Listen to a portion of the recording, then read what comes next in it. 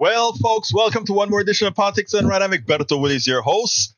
I am kind of all frazzled with watching Fani Willis interview. It is a bomb, let me tell you.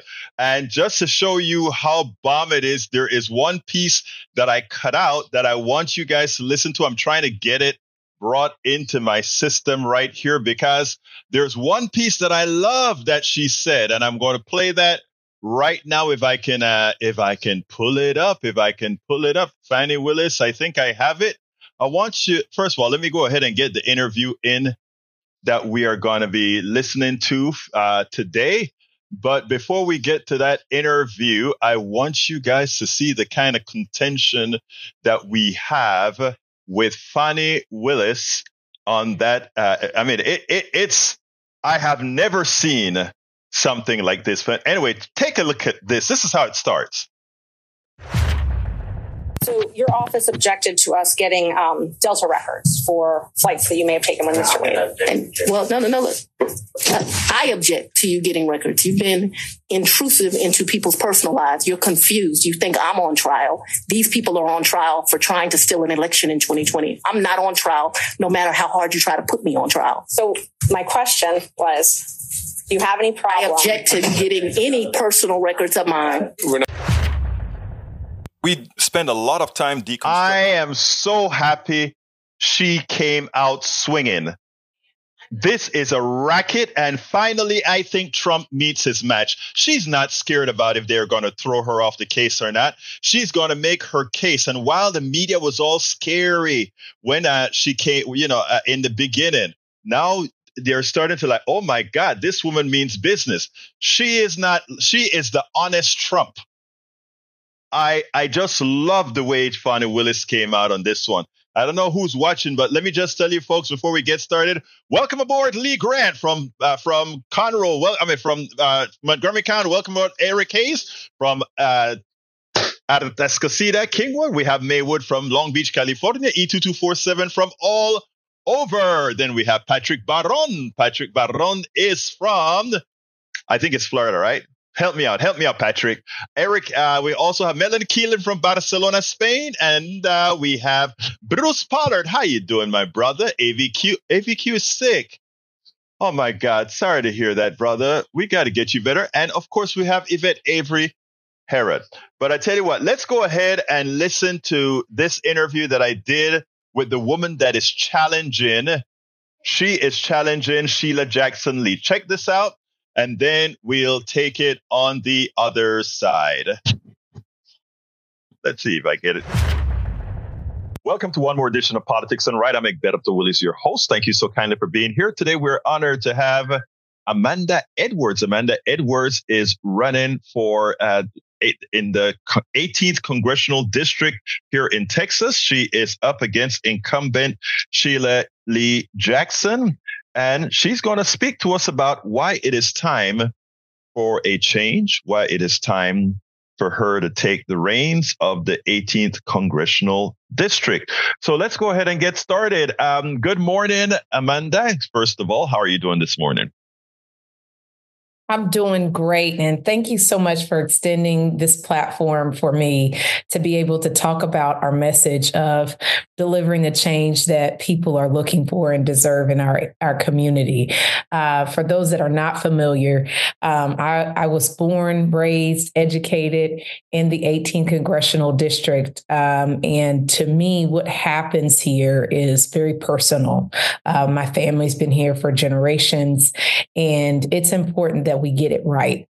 And I think we have seen so much dysfunction coming out of Washington. People are very fed up with the status quo, and they want different results. And so sometimes if you are going to get something different, you're going to have to do something different. And that means in this election cycle, voting differently. We've had the same leadership for the past 30 years. And, it's time to start innovating, bringing a fresh perspective, new ideas, new approach, new solutions to some of the lingering challenges that we face. And at the very same time, it's also needed that we have a proactive vision for this community, meaning how do we create an 18th congressional district, a broader Houston community, a broader regional community, a broader community as a whole that in which everybody in it can have the opportunity not just to be there or get by there. We want them to thrive in it. And that's a proactive agenda that involves policy solutions, that involves us really diving deeply into systems change that is needed.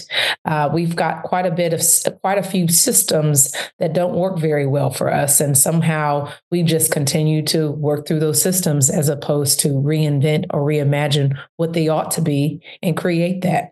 And that's what I'm here to do. I'm very excited about using all of the elements of the platform of the 18th Congressional District, meaning advocacy, meaning showing up in the district, meaning constituent response, but also meaning driving policy. And that's been something where we have not seen a lot of policy coming out of the 18th Congressional District under the current leadership. And that's going to be a stark contrast with me.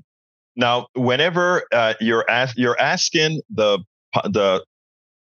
constituents in the 18th district to make a choice, let me first point out that I think it is important that we constantly get new blood into a system. That's how you get something churning.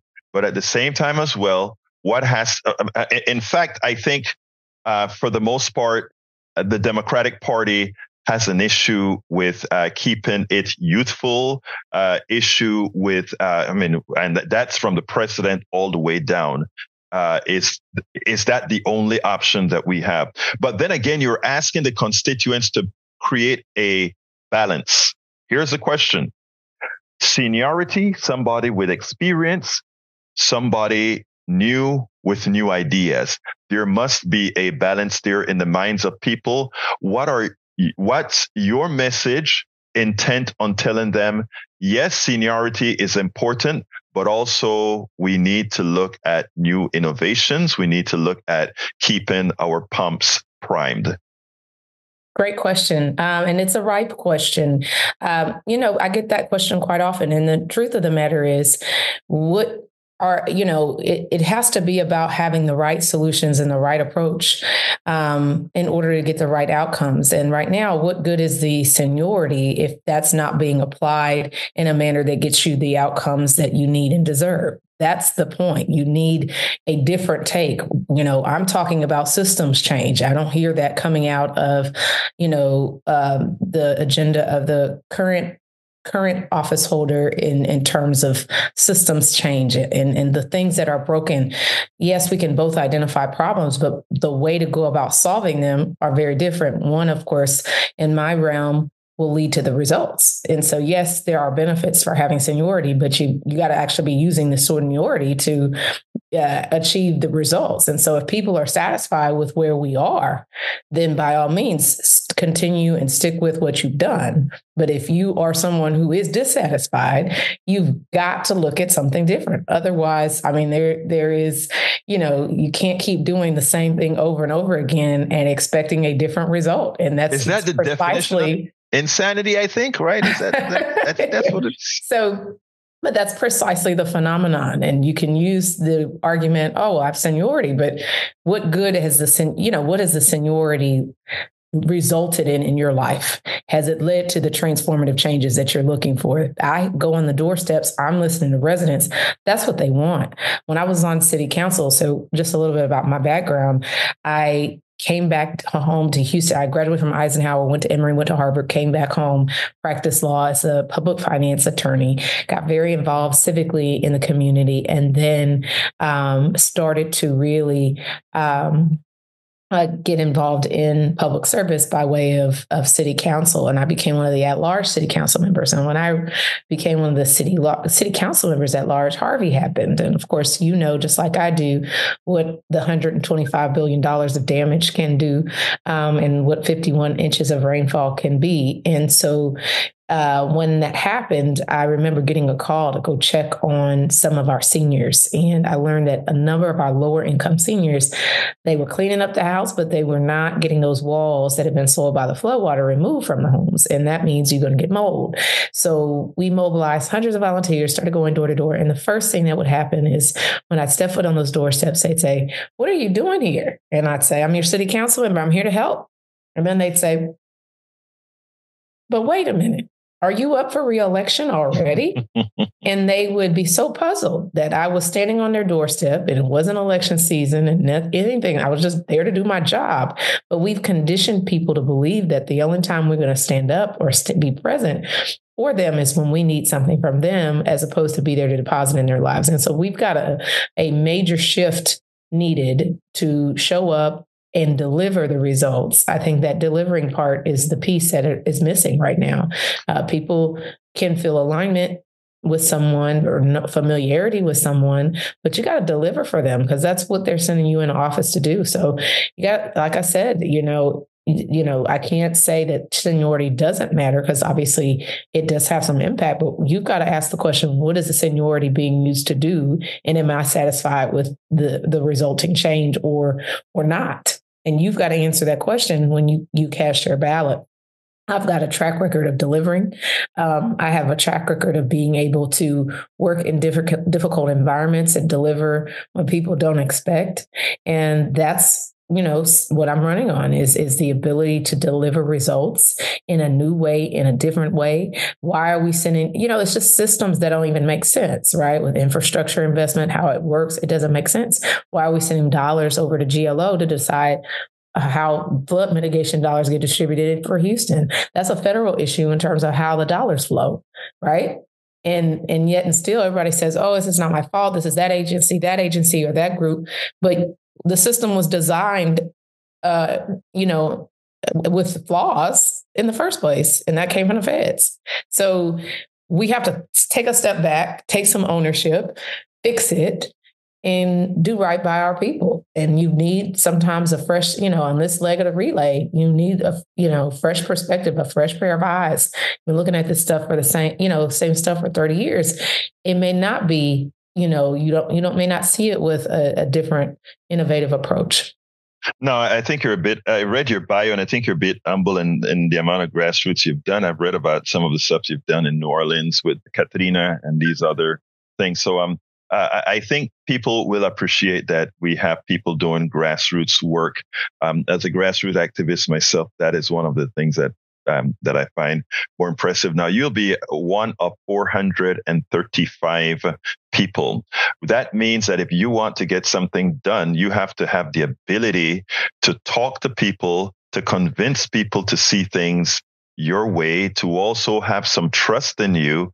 And right now we have a whole lot of young candidates, young representatives now. I mean, I'm enthralled with, let's say, Maxwell from Florida, Ocasio-Cortez from New York.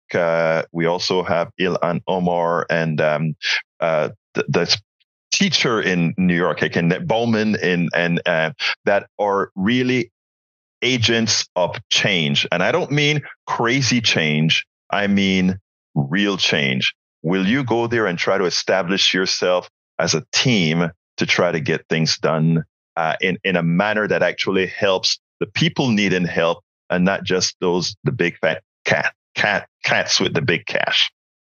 Yeah, you've got to, I think we have something on our materials placing people over politics. And that's very important to me. I come from very, humble roots. My grandfather was a longshoreman. My uncles used to have the C&L shoe shop on Lyons Avenue, just hardworking people. And I know how important it is and how much the community depends on us not to forget about them and not to trade their interests off. And so that is something that is personal to me as well, and something I'm committed to doing and excited to do. I want to see the look on everybody's face when you deliver the things that we were talking about on the campaign and be able to say, remember when we were saying this? It's here. And that to me is what government should be able to do when it's functional. But right now we have a very dysfunctional government and we're not delivering very much at all. In fact, we just kind of play this game of who can secure power and who can, thwart the other guy in our pursuit for power. It's a weird game where the impact to the community is secondary to the desire to retain or claim power. And I understand why people need the power, right? Because that's how you get things done. It's the gas in the tank. But at the same time, it's so all or nothing in this moment that there's no semblance of compromise. I think we have got to get there in order to deliver for our residents and our communities.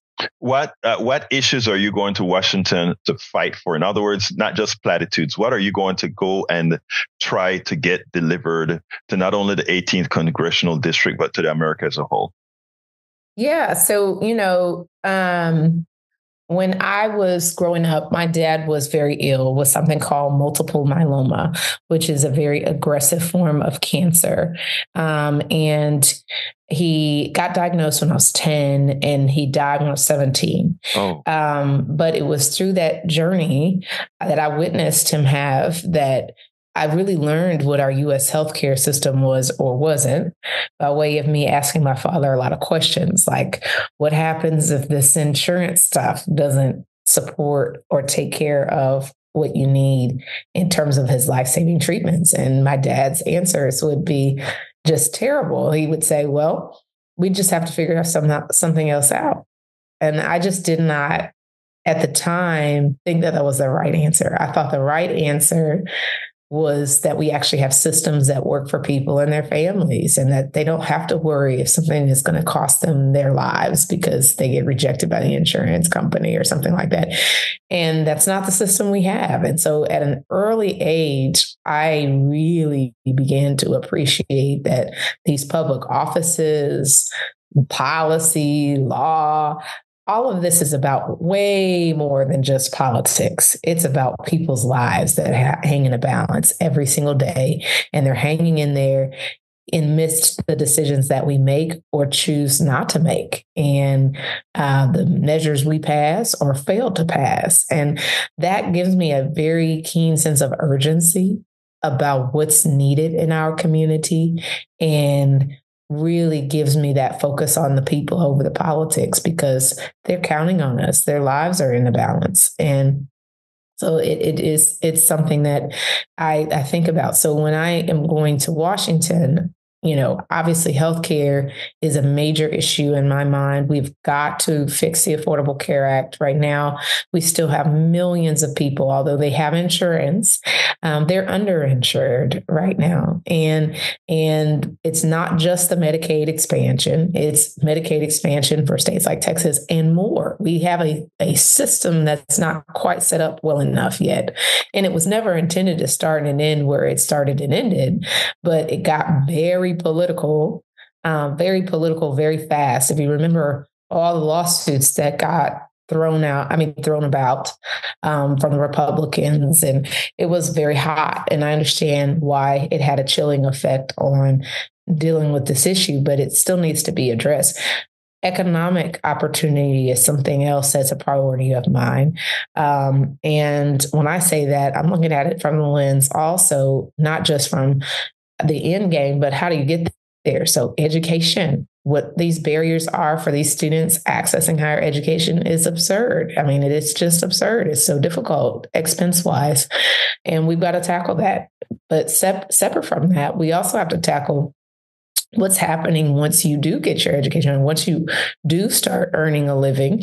What about entrepreneurs? And, we've got great disparities in our area, specifically for entrepreneurs of color. Women own small businesses as well. They face huge disparities when it comes to accessing capital, scaling their businesses. Traditional bank loans are not readily available to them. We could be moving dollars as the federal government into the hands of those lending institutions that will lend at greater rates to those sorts of businesses, known as CDFIs. These are things that can be done from a policy level that can be game changing on the ground if we bring those innovative ideas, new approaches to the table. We saw it work when the PPP loans were distributed. You remember Shake Shack got 10 million, but mom and pop had to shut down because they didn't have those pre-existing banking relationships. Okay, so just going with the big guys in the banks aren't going to get you to equitable outcomes necessarily, right? So how do we get to an equitable outcome? I remember when I started the work around the city's task force, I started the city's task force for women and minority small business owners. And we were talking about how Houston is the most diverse city in the nation. And I said, well, we might be the most diverse city in the nation, but what good is it if we're not resolving the challenges that our diverse communities face? That is the point of equity, right? And that's what we need to be focusing on. And I know there's a huge resistance right now. There are lawsuits all over the country trying to tear down DEI efforts, diversity, equity, inclusion efforts, trying to dismantle. I mean, we've had the affirmative action reversal. We've had so much, in recent years, just, taking away opportunity as opposed to providing it. And my goal is to restore opportunity, enhance it, increase it, and really elevate us in a way that everybody in our community, no matter where they live, no matter what their background, will have the opportunity to thrive. So I really appreciate you letting me have this platform to share that. In politics, there are many stakeholders. Yes, businesses are stakeholders and definitely a part, but the citizenry, your constituents should be stakeholders as well. They're those stakeholders that many a times get the least attention. There are a lot of activists in the field right now seeking to find out exactly what the constituency needs, wants. You gave that story of your father. Sorry to hear about your father. It's been some time now, but you understand the health insurance mechanism here in the United States. Will you be open, not necessarily commit yourself to anything specific, but will you be open to science-based Medicare change, not Medicare changes, but changes in our healthcare system that mathematically works much better than the arcane system that we have right now?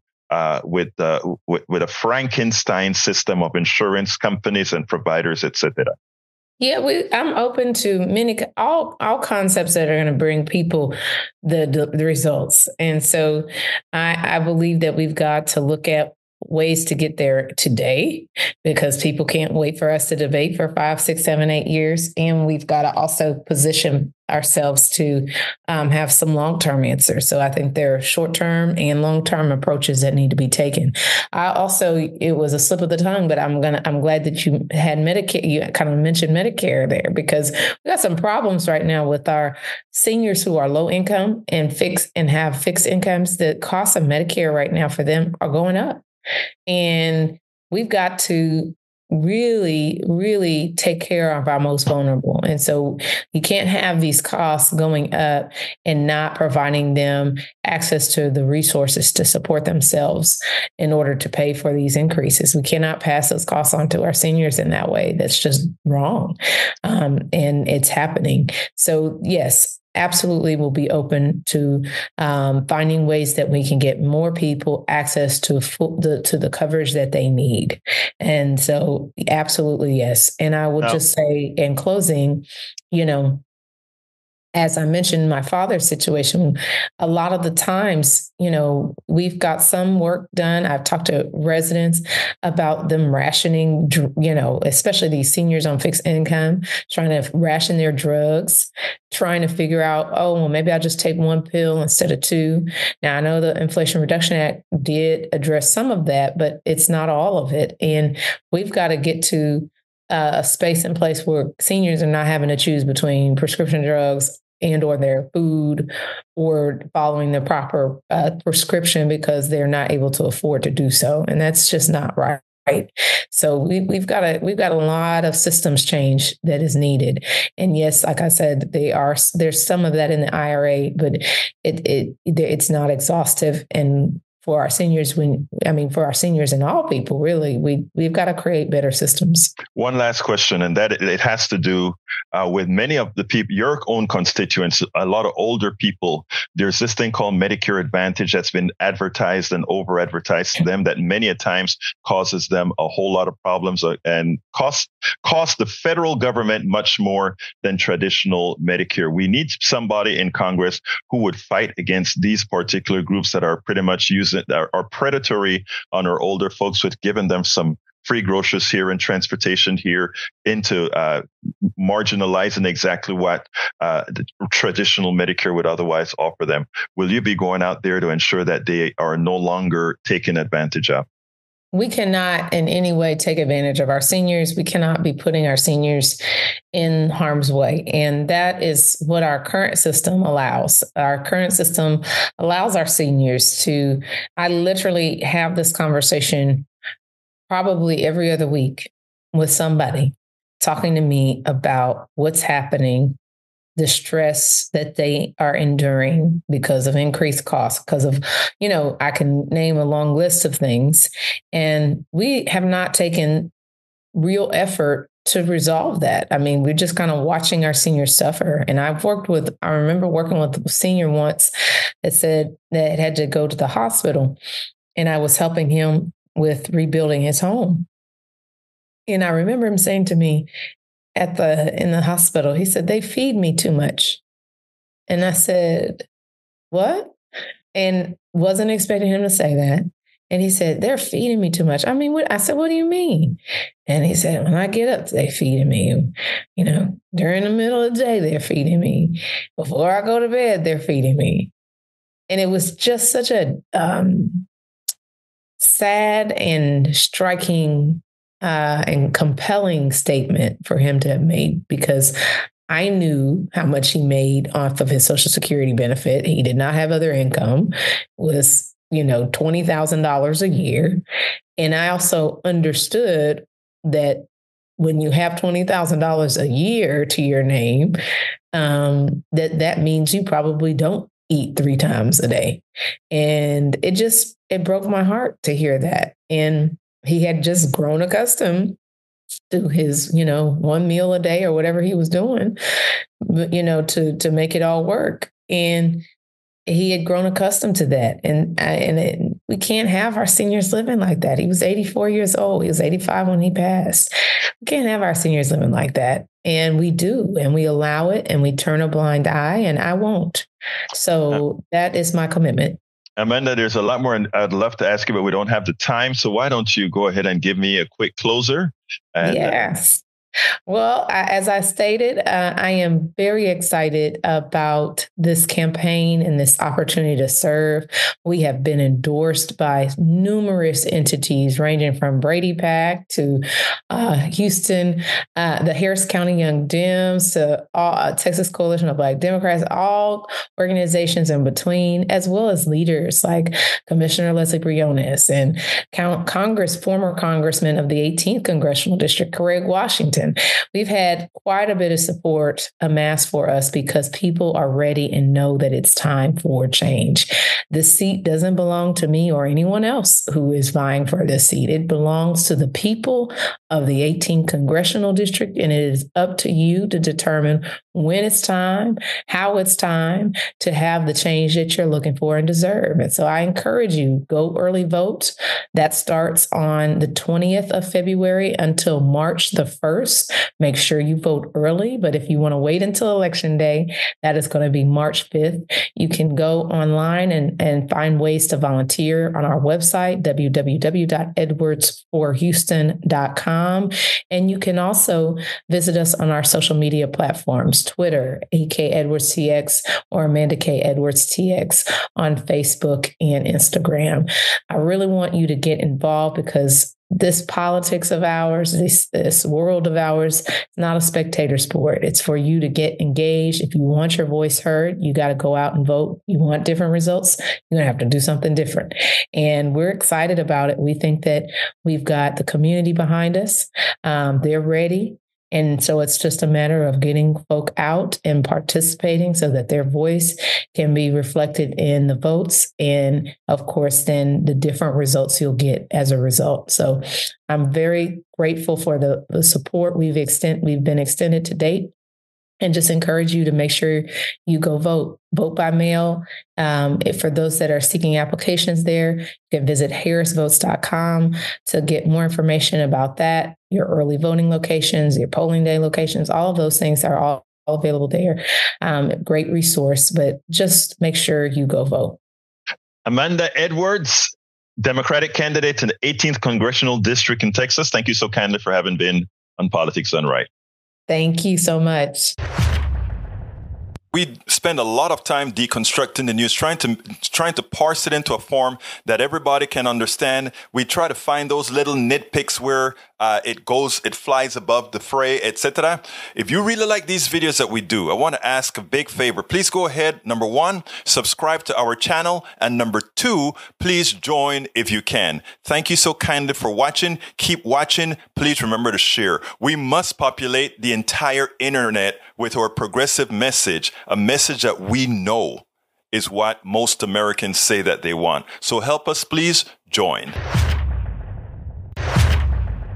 Anyway, folks, I hope you enjoyed that. I sure did enjoy speaking to Amanda. I was going to get Sheila Jackson Lee to come on as well. We couldn't get our times together, but I still think there's a possibility that we'll get her on as well. Anyway, how are my people doing? How are my peeps doing? Let me get a few things here settled. I want to make sure that I can make sure that all the signals are correct. That's what I'm doing right now, making sure all our signals are correct and so forth. Anyhow, Eric Hayes apparently has something against Sheila Jackson Lee. He cannot get off of it. He just has to get Sheila Jackson Lee. I think Sheila Jackson Lee has been an effective congresswoman. I do think that we need to have change at some time, whether it's this time or some other time. I don't know what it is. Okay. But anyway, folks, let's go ahead. Oops. I got a problem here. There we go. I got that fixed. All right. Let's see. Eric Hayes says, Politics Done Right with Egberto Willis. Will you vote for Amanda? I haven't decided yet if I'm voting for Amanda or Sheila Jackson Lee yet. I want to hear both sides of the story. I want to make sure that it ineffective. And like Amanda said, 30 years of waste. She has not been an ineffective congresswoman. Actually, Sheila Jackson Lee has brought a lot. Now, I do believe that we should have a change going forward. All right, let's see. Paul Fleming says, DA Fannie Willis, if you're a woman and you go on a date with a man, you better have $200 in your pocket. So if that man acts up, you can go where you want to go. I like what she's doing. Oh, she's not taking in a crap. Let me play it for you guys again. I made a TikTok of it already while we were playing the video. Check this out. So your office objected to us getting Delta records for flights that you may have taken with Mr. Wade. No. I object to you getting records. You've been intrusive into people's personal lives. You're confused. You think I'm on trial. These people are on trial for trying to steal an election in 2020. I'm not on trial, no matter how hard you try to put me on trial. So my question was... I love what she did. I am not on trial. Anyway, come on in. I think this sounds like Ray. Come on in, Ray. Hey, Egberto. Yeah, I didn't know what happened because I know you just had another video jump on. So I don't know if we're live or not because I know it's... No, we're live. Let me just say, we're in live. What happened is the video is on a different channel, and I have to actually link the channel to the telephones, and I didn't get a chance to do that. But anyway, how you doing, my friend? Talk to me. Oh, man, I've been busy out here in the streets, boots on the ground, trying to stomp for the candidates that I feel are most progressive. Now, been basically with Amanda Edwards and Sheila Jackson Lee. Now, this is an interesting race in Houston politics because a lot of people know Sheila Jackson Lee ran for mayor. Mm-hmm. What people may not know is that Amanda Edwards also ran for mayor, if you could recall back then. And basically, it became a situation where, I would have loved for Sheila Jackson Lee to be mayor of Houston. Right. And then that seat would have been open for Amanda Edwards.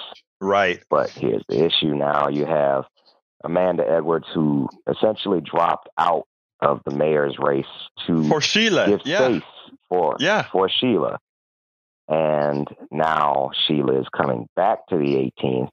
But Amanda Edwards, I could say in a stance, maybe not knowing Amanda, but having met her, she is very bright, very smart, very progressive in a lot of her ideals. But, if I were a constituent in that district, the question I would have to ask would be the exact questions you presented to her. It's because I feel that Sheila Jackson Lee in her time was an effective congressperson, and so does a lot of people who have supported her as their representative for many years. But on the other end, you could make an argument that, well, she's been there 30 years. She's the establishment, if you will. Right. But on paper, I think the constituents do have an interesting choice to make. And honestly, I don't feel like right now there is a wrong answer for them. I'm so happy you said that, Ray. I am so happy you said, because that's how I feel about this race.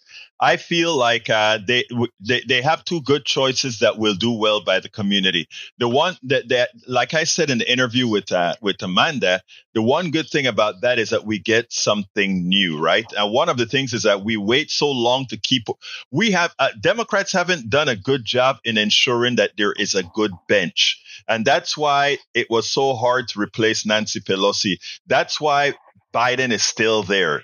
But there was not a good bench establishment after Obama at all, in my opinion. That is. Your thoughts? Yeah, and I think it's a big problem in the Democratic Party now. Sometimes there are instances where you have an established candidate in the party that says, you know what, I'm not going for re-election, and they choose, someone that they feel should be the the heir apparent to the chair, whoever is going to vote for that particular chair. But I just want to stress, I do believe that they're both good candidates, and the only choice that you have to make in this particular race is, do you want to go forward with youth, or do you want to keep the experience and the relationships? Because Sheila Jackson Lee does have many relationships, even maybe some across the aisle that, Amanda would have to, build up, and the question is, do the constituents want someone who's, ready to step in and rebuild those relationships, or do they want someone who already has those relationships and can go ahead and ask for something?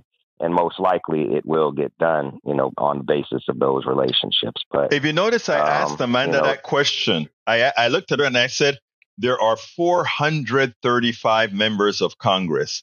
Are you going to do the necessary work to actually meet them and start forming those alliances that you mentioned there, Ray? So that is something important that has to get done. So you're absolutely right about that. Yeah, and if I could ever, like I say, I have shared space with Miss Edwards on many occasions, as I am a member of different organizations. I'm not going to name which one, but, she definitely put her best foot forward in making her case for why she should get the seat. And I just want to say, if she is listening, I, support you and your political career. I just, hope that you land somewhere where it, does make an impact, and hopefully, people can see what you're able to do. I mean, I did see her in city council for many years, and I feel like she does have another step. Yeah, I think that this race isn't a foregone conclusion. I think she have a 50-50 chance of winning, just as Sheila has a 50-50 chance of winning.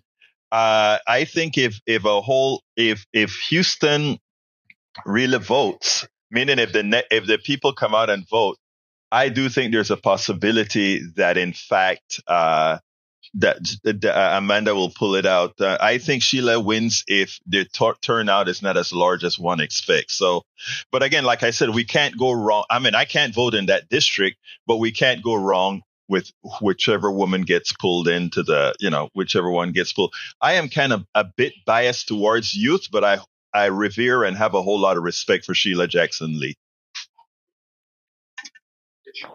Same here, and I understand the conflict of the voters in that district, what they have to choose from. If I had to make a decision today, I'd probably sit it out and just let them figure it out. That would, in other words, you and I would do the same. I abstain. Hey, that is one word neither one of them would want to hear. But I mean, I think a lot of us, that's what we would do. Anyway, Persuasive Barrier is in the house. Thank you so kindly for that contribution yesterday, Persuasive Barrier. I think that was you. I don't know that. I don't know if you put your actual name in the thing, but I want to thank you. Anyhow, folks, I think, Ray, anything else you want to say before we move on? No, brother. I'm just going to keep on listening. I'll see if I can get a contribution for your KPFT show if there's still time for the fundraiser. Oh yeah, the fundraiser is going to be going for everything you do. I appreciate you, man. The fund drive at KPFT is going for another 10 days, if I recall correctly. But tell your friends about it. Let them know that the work that we do and how important it is. But thank you for listening. Thank you for sharing. I just appreciate just all of you guys that are out here because you all make things happen. So thank you so kindly. I have one more video to play before we leave. So thank you for calling, Ray. You have a wonderful rest of your day, my brother. You too, brother. All right, take care. Anyway, folks, yesterday I told you I wanted you to listen to this video. I want you to listen to Chuck Todd, and then we'll take it on the other side. Chuck Todd is not doing Meet the Press anymore. Maybe that is why he can be a bit more frank in his analysis. I mean, here he points out something that I think should be pointed out over and over and over again. Trump has given the impression that under his presidency before COVID, that things were so great. The truth of the matter, he inherited a fairly good economy and he did nothing to really make it better for the working class, the middle class, the poor. One of his first acts, of course, was to give a humongous tax cut, unpaid for, budget busting tax cut to a whole bunch of wealthy people. In fact, at a restaurant, somebody was at one of the restaurants where all the rich folks go to, I guess it was in New York, and he looked at one of his rich buddies and said, "Hey man, you're gonna like your pocketbook going forward. You're gonna like what I'm doing," because in effect, he was taking care of whom? His class, the people that work little and make the most. That's what he did. That's what he did when he was in office. He used to talk a whole lot about every week or anytime he got into trouble. Infrastructure bill. This is gonna be infrastructure week. Did he get an infrastructure bill? No.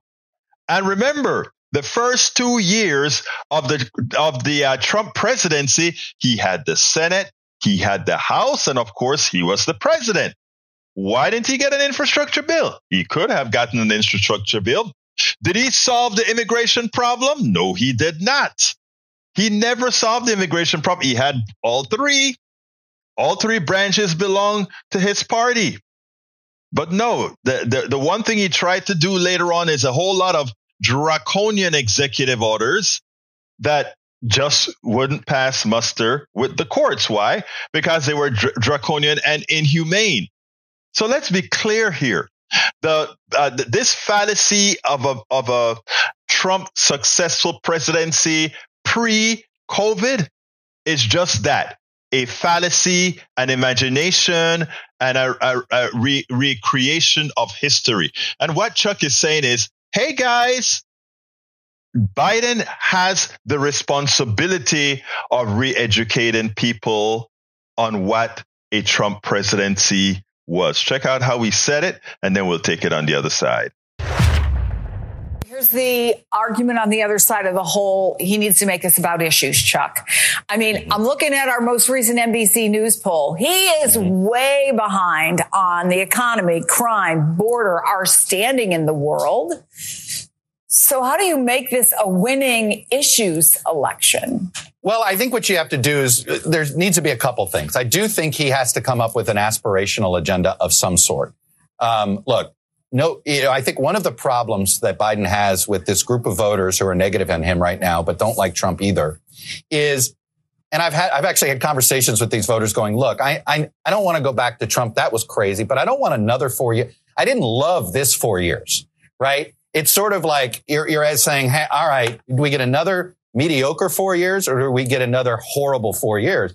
He can't make that seem like it's the choice, right? He's got to do Barack Obama. It turned out he was wrong, but one of the ways he tried to beat back to sort of message to the moody moderates, I call them, is to say, hey, if I win again, the fever's going to break and we're going to be able to get something done. It turned out that wasn't true. The fever didn't break after he won re-election.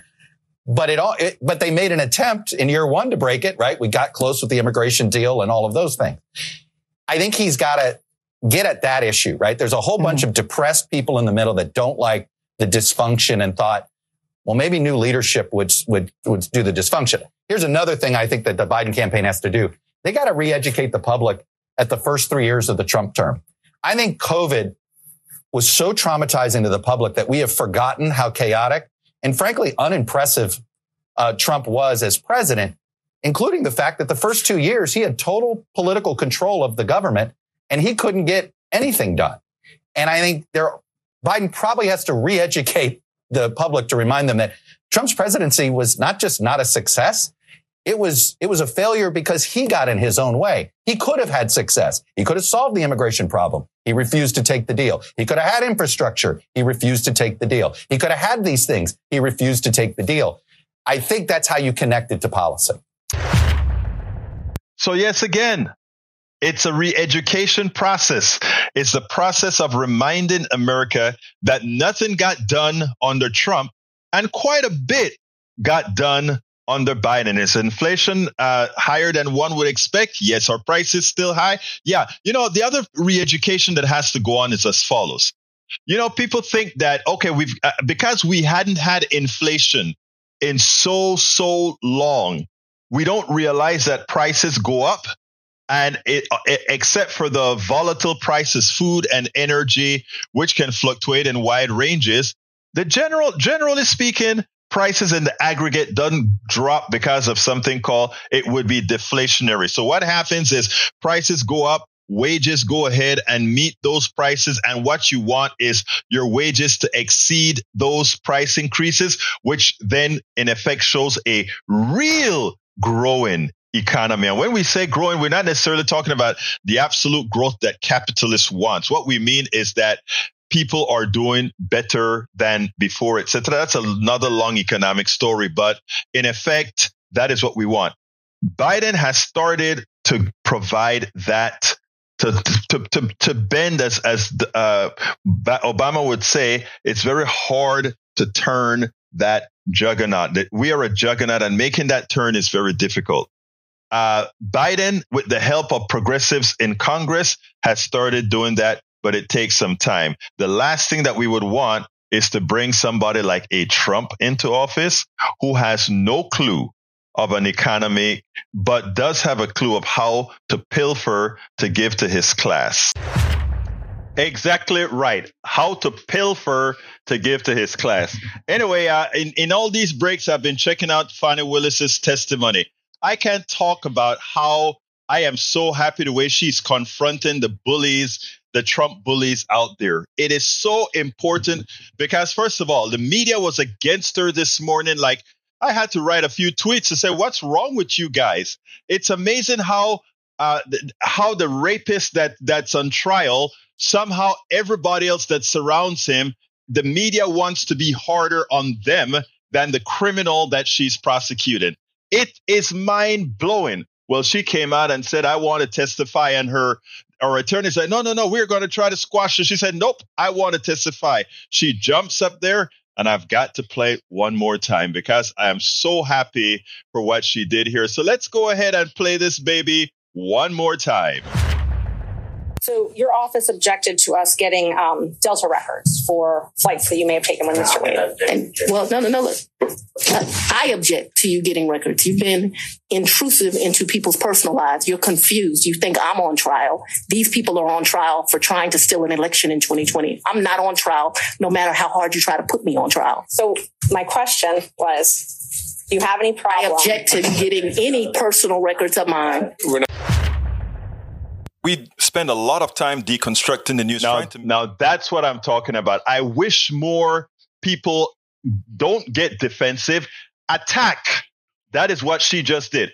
I am not the one on trial here. They're the ones on trial. All of this here is nothing more than a diversion. And yes, now I am embarrassed. I'm embarrassed that I happen to have fallen in love with this guy that I hired to run the show. You know, one of those things, the heart sometimes can just be that way. And you know what? I am not going to hang my head down for doing this. I won't do that. The crook in this room is Donald Trump, not me. I repeat, the crook in this place is Donald Trump. It is so, so great. It is so, so great to see that we have people that have no fear. But anyway, I got to close this baby down a bit earlier. Got to go prepare for another interview. So I want to tell all of my brothers and sisters, thank you so kindly for being a part of the show. But before I go, I still have to ask, please, folks, support the program. How can you support the program? By going to politicsdoneright.com/support. politicsdoneright.com/support. And please subscribe. Please subscribe to our newsletter. You can do that by going to politicsdoneright.com/newsletter. Thank you so kindly, everybody, for being here. Love you all. My name is Egberto Willis. This is Politics Done Right. And you guys know how I end this baby. I am what? Out. We spend a lot of time deconstructing the news, trying to parse it into a form that everybody can understand. We try to find those little nitpicks where it flies above the fray, etc. If you really like these videos that we do, I want to ask a big favor. Please go ahead. Number one, subscribe to our channel. And number two, please join if you can. Thank you so kindly for watching. Keep watching. Please remember to share. We must populate the entire internet with our progressive message, a message that we know is what most Americans say that they want. So help us, please join.